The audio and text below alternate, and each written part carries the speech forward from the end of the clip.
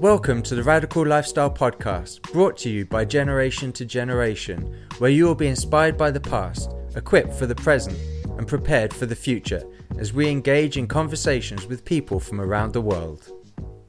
Hello everyone, this is Andrew and Daphne from Generation to Generation, and today we want to talk about unity. This is a massive subject. It's something that has come up in our conversations quite a lot over the last, few years really, but especially in the last year. And you know, people may look around the world right now, both outside and inside the church, and you just see fractions everywhere, people falling out over almost anything. You know, maybe people don't even have something to fall out over, and they'll fall out over not having something to fall out over. I mean, we're just looking for reasons to fall out. And I mean, there's endless subjects, endless issues or topics that we're falling out over, and it would take us forever to unpack all of those. But I think people probably recognize what we're talking about, and they see these things happening. And it may seem like a hopeless situation to hope for unity, to look for unity, to even believe unity is even possible. But there is hope in this, and we want to start with maybe you just reading John 17, because Jesus himself prayed that we would be one. And if there's someone's prayer that we can almost guarantee is going to come to pass, then it would be that of Jesus himself. So can we just start with reading John 17, that part of it? Yes. My prayer is not for them alone, as the disciples. I pray for those who will believe in me through their message, that all of them may be one. Father, just as you are in me and I am in you, may they also be in us, so that the world may believe that you have sent me. I have given them the glory that you gave me, that they may be one as we are one. I in them, you in me, so that they may be brought to complete unity.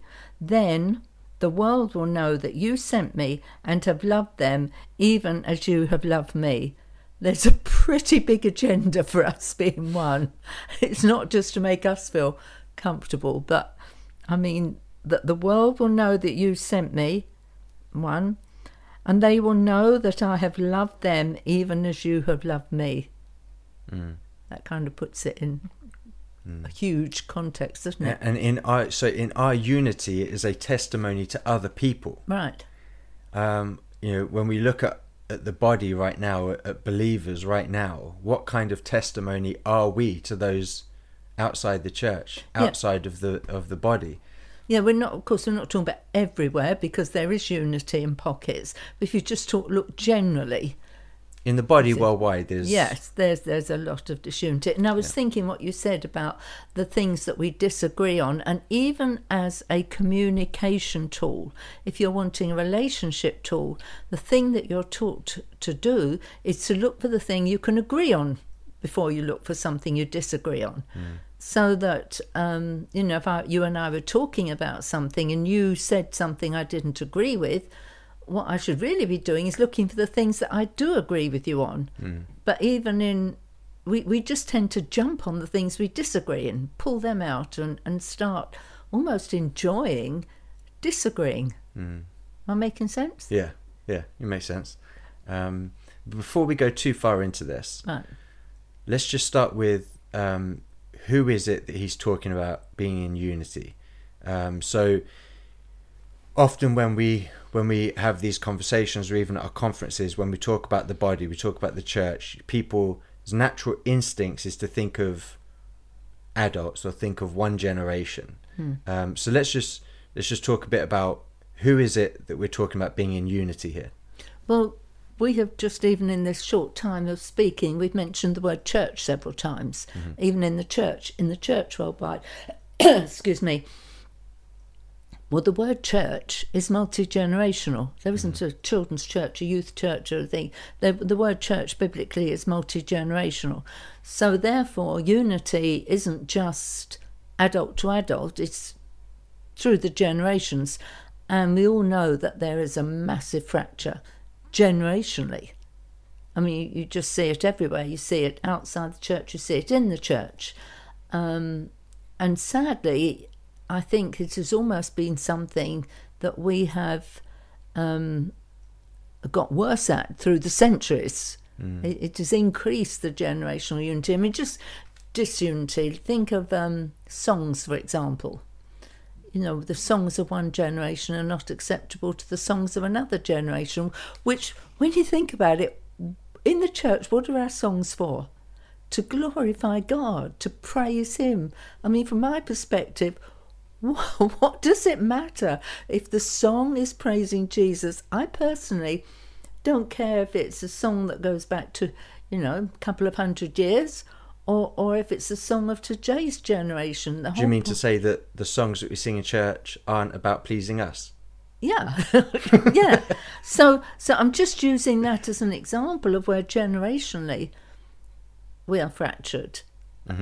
So yeah, it's just a very easy example, but yeah, I mean, when it comes to generational fractures and disunity, I mean, we could go on for days talking about all the kinds of ways that happens, but we want to set off from the start of this saying that when we're talking about unity in this, and all the things that we're talking about, this is about everyone, all generations, old to young.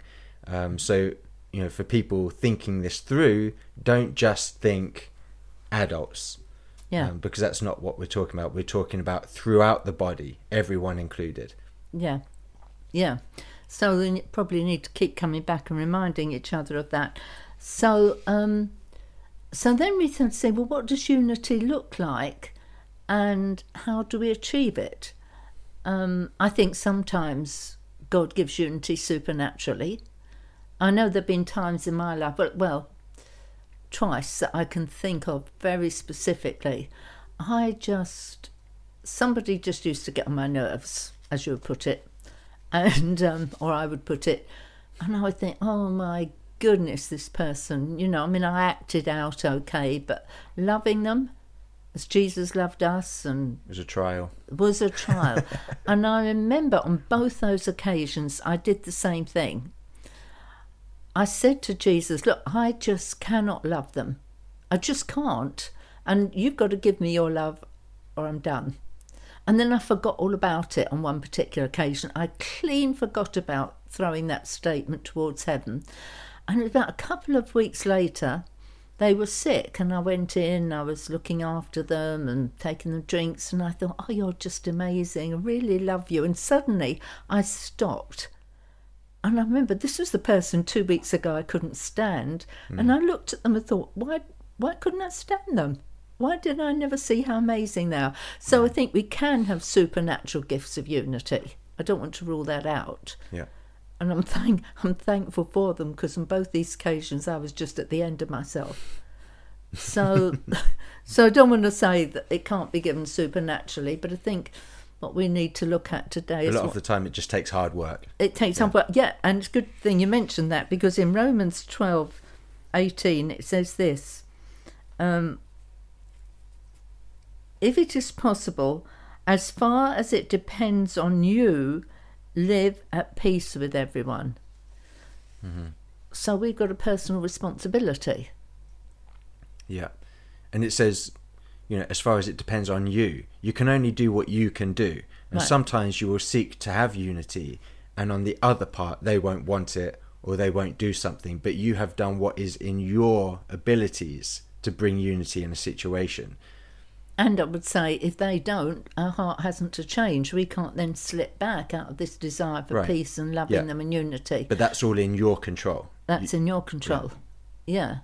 I mean, I have a statement which you have heard me say many times over my life, and it's that you have got to work harder to be my enemy than to be my friend. And you've seen me live that out. I'm determined that if somebody, not that I've got a lot of enemies, but somebody who's not getting on with me, they've got to work really, really hard to maintain that. Yeah. Whereas friendship should be something that is easy. Yeah, sometimes you'll move past what people do to you very quickly. So quickly that sometimes me and me and my sister would be like, really? You don't want to just hold on to that grudge for a little bit longer, that frustration? You're like, no, I'm done with it. I'm moving on. Like, all right, okay, fair enough. But that's something, for us we need to be better at just move on really quick. I don't think any of us particularly hold on to things very long, but you're so fast to move beyond things. It's like, well, okay, that's super quick. I mean, you don't want to hold on to it just a little bit. Nope. I think the longer you hold on to it, the harder it is to let it go. Yeah. I remember some years ago there was a killing of children amongst the Amish in America, and somebody went in with a gun and they shot all these little girls and killed them. And I don't know that I would be like this, but I remember what impressed me so much was that they went straight away to the family of the man who had killed their daughters and embraced them and forgave them and brought them into their community. And they said, we have to do it quickly so that no bitterness can get into our lives. And so this, if at all possible, as much as it depends on you, live at peace with all men. And actually that goes beyond the church, doesn't it? Yeah. Well, there's, the Bible even talks about, if someone's taking you to court, even on the way to the courtroom, try to make peace with this person. Otherwise, if you end up in court, you could end up in prison. So it's like every option, every possibility, at every turn, try to seek for peace in whatever situations that you're going through. But then I think too, probably we lose sight of two things. What happens when we're not at one with somebody? It's a reflection on Jesus to those around us. Yeah. It's not all about us even. I mean, it's a lot more comfortable to be at peace with people than it is to live in hatred and bitterness. Yeah. But this is a witness to the world about Jesus. And what he's doing with his body.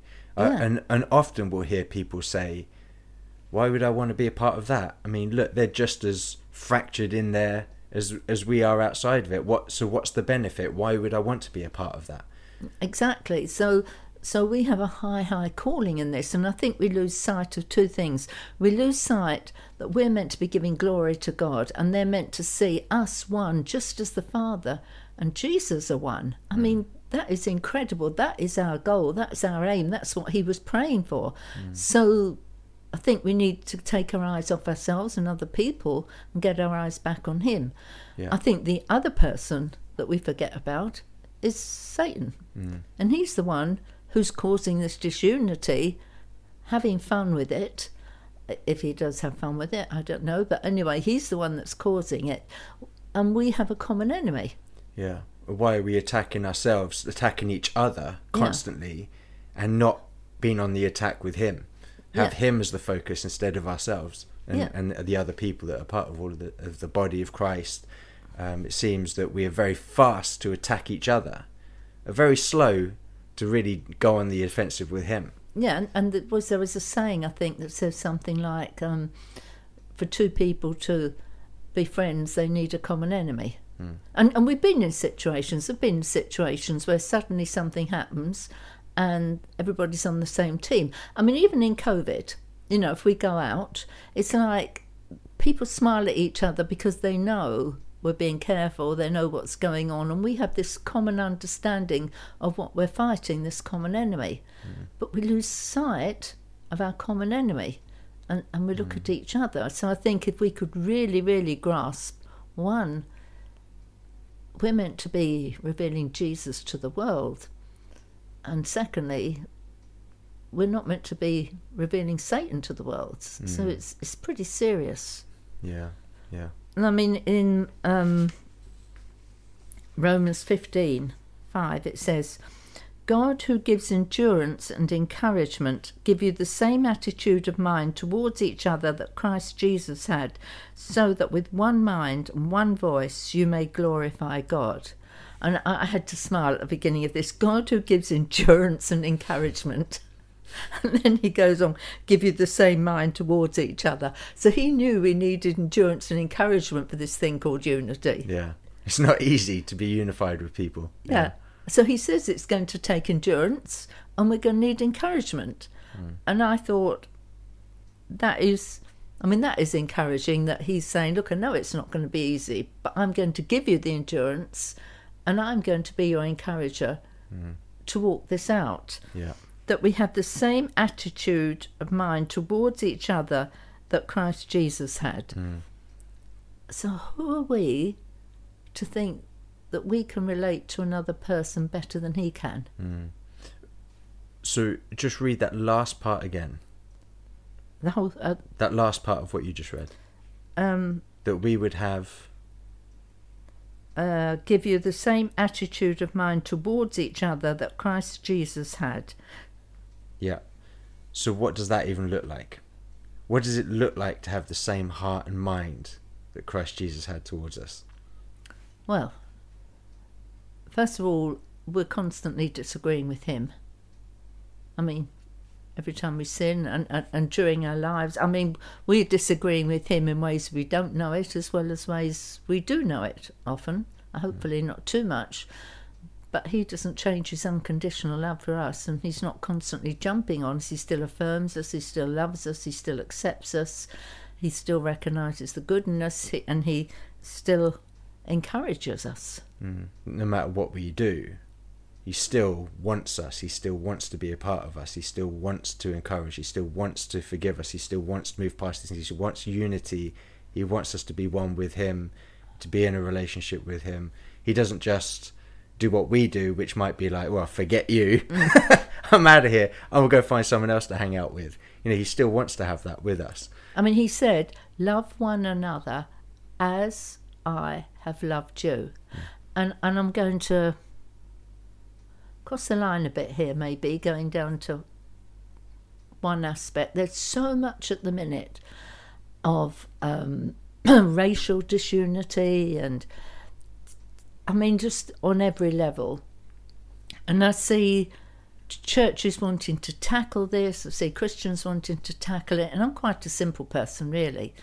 And I think it's all very simple. Love one another as I have loved you. Yeah. And it's really that simple. Yeah. I mean, really, when we're talking about this race issue, or why we have these race issues, at the end of the day, it's called sin. When you boil it all back, you peel all of this back, at the end of the day, it's just sin. And so we need to deal with a sin issue, to deal with the race issue, or whatever issue there might be that we're dealing with, which is bringing disunity, because that subject as well is bringing disunity in the church. We need to deal with the sin issue at the root of all of it, and we should be seeking unity.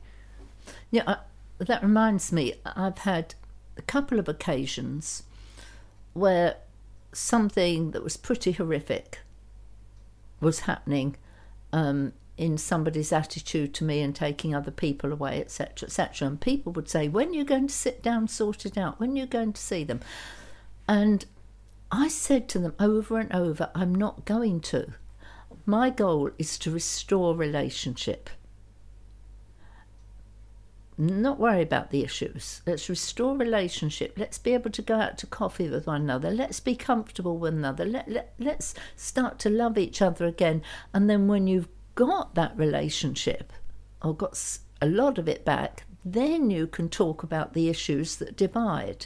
And I think we try to do it the other way around. We think if we sort out the issues, we'll be one. Yeah. But we don't have the relationship, we don't have the baseline, we don't have the foundations to have that conversation.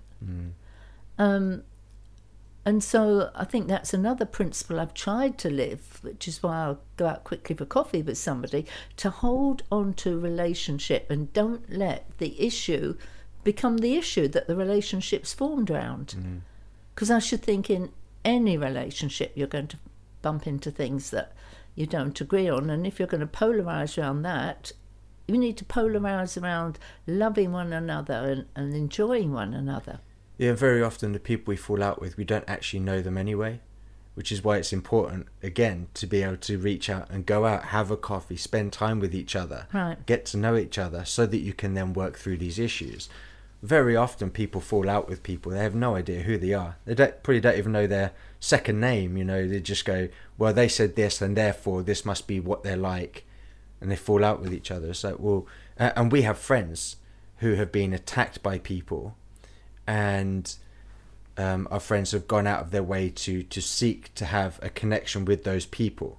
So the very people that attack them, they'll go, let's go and have a coffee, let's have a meal together, let's get to know each other, and then let's have a conversation about these things. Because if we don't know the people, how can we then prescribe to them what we think of them? Like, we have a preconceived idea of what this person's like, but actually, unless we get to know them, we've got no idea if what's in our head is reality. Yeah, and I mean, I don't want to go all down this route, but you've only got to look at social media to see how disunified the church is. And we treat people on social media as if they're not people. I have been very hurt sometimes by what I've seen on social media. I mean, thankfully not to me. I don't think anybody really attacked me there. But what we write on social media reflects our heart and whether we're going to reach out to them as people. I know there have been a couple of times I've seen something there from people who I know and have a relationship with. I haven't responded. I've just sent a message, hey, do you want to chat about this? So, there are situations that reveal our heart. Just the other day we were talking to someone, one of my cousins, and he showed me a post on social media, and I can't remember exactly what the post was, but it was talking a bit about this disunity within the body, and it was talking about the Christians on the right and the Christians on the left. And on the bottom of the post, it was a graphic, so it wasn't something they could just go and edit. On the bottom it said, if you want to know what I'm talking about, read the comments, right? So they did the post and predicted what the comment section would look like. And as you went down, all the comments were just attacking the other side, and it's like, you just proved the point of the graphic they posted. And it's sad that even the disunity is just predictable. I mean, even on the social media, what would Jesus do with that social media? I mean, I think a lot of it he would just stay off, unless he knew it was going to win someone, unless it was going to draw someone to himself. And all of this is to draw people to himself. And so I think as we relate to people, as we reach out to people, as we see what people are saying, whether we agree or whether not, we're saying, will my response towards you bring us closer together and lead people to himself? And if it won't, then we just need to backtrack and sort ourselves out, as much as it depends on us. And so, if I look at Romans 15 again, and it said about give you the same attitude of mind towards each other that Christ Jesus had. So that big check, what would Jesus do? I mean, so that with one mind, one voice, you may glorify God. And I thought in this, it doesn't say so that one mind and one voice, you're going to agree on every single issue that comes. Right. Because none of us have got it all right. Yeah. But we're meant to be one with one mind and one voice to what? Glorify God. Mm-hmm. That is our goal in unity, is to glorify him. Yeah. And yet when unity doesn't exist, it's often about me, my thoughts, my opinions, what I think. It's not like, how am I going to glorify God in this? Yeah. And this passage actually points it everywhere else. So it's not about you. It's one about glorifying him and about being a testimony to other people. Yes. So actually the very last person that we should really be thinking about when it comes to this side of stuff is ourselves. Exactly. We should be thinking about him, and then, okay, if we as a body are acting like this, how does that reflect on Christ to other people? Yeah, and the world is watching. I mean, the world is watching. And, I mean, it's just tragic what so often they're seeing. Now, I want to say again, that doesn't mean there aren't parts of the body that are one and being drawn closer to each other. I mean, God's doing amazing things. He's doing amazing things between Jew and Gentile, because we're meant to be one. He's doing amazing things between Arab and Jew and Palestinians and Jews. I mean, God is moving, and unity is coming across divisions and lines that we never would have dreamed. So I don't want to again go that it's all not happening, but it's not happening fast enough, in my opinion. Broad enough. Yeah. I mean, I remember stories Richard Wurmbrand used to tell And, how he loved his torturers. He loved those who were torturing him. He wanted to win them for Jesus. Even offered to defend his torturers in court. Yes, because he said it's not their fault, it's the church's responsibility that they didn't step up and reach them. And we had examples of that in a unreached nation that we were in, where they came and they were taking people away to prison, one of the worst prisons in the land. And then they had to let them go because they were just loving on the jailers and that and winning them to Jesus. So they thought they were better out than in prison. Yeah. And so I think, particularly in the West, we have such a low expectation of ourselves. And if we're hurt, well, that sets us on a path. Instead of saying, hang on, I'm hurt, how's this going to make me more like Jesus? And how in this situation am I going to reveal him to a lost and hurting world? So it's a big topic. Yeah, and we're only scratching the surface. This is just a short conversation. But recommend people really wrestle with this issue. Look up some of these passages. And really think through, how am I as a part of the body? How are my community that I'm engaged with? How are we reflecting? What's the reflection we're giving the rest of the world? People that are not believers. Are we giving glory to him or not? Should we be ashamed of ourselves, of the reflection that we're giving off? I think there's a lot of soul searching that needs to be done when it comes to this side of stuff. So can I take it back to the generational thing to finish with, as we do? If we are pointing fingers at, if we are not going after the generation coming after us, not only is the world watching, not only does it not glorify God, not only just as when we're not with one another on a peer level, it is disobedience to God. We have a fatherless generation who are looking for fathers, who are needing for fathers, who are needing a generation to rise up on their behalf.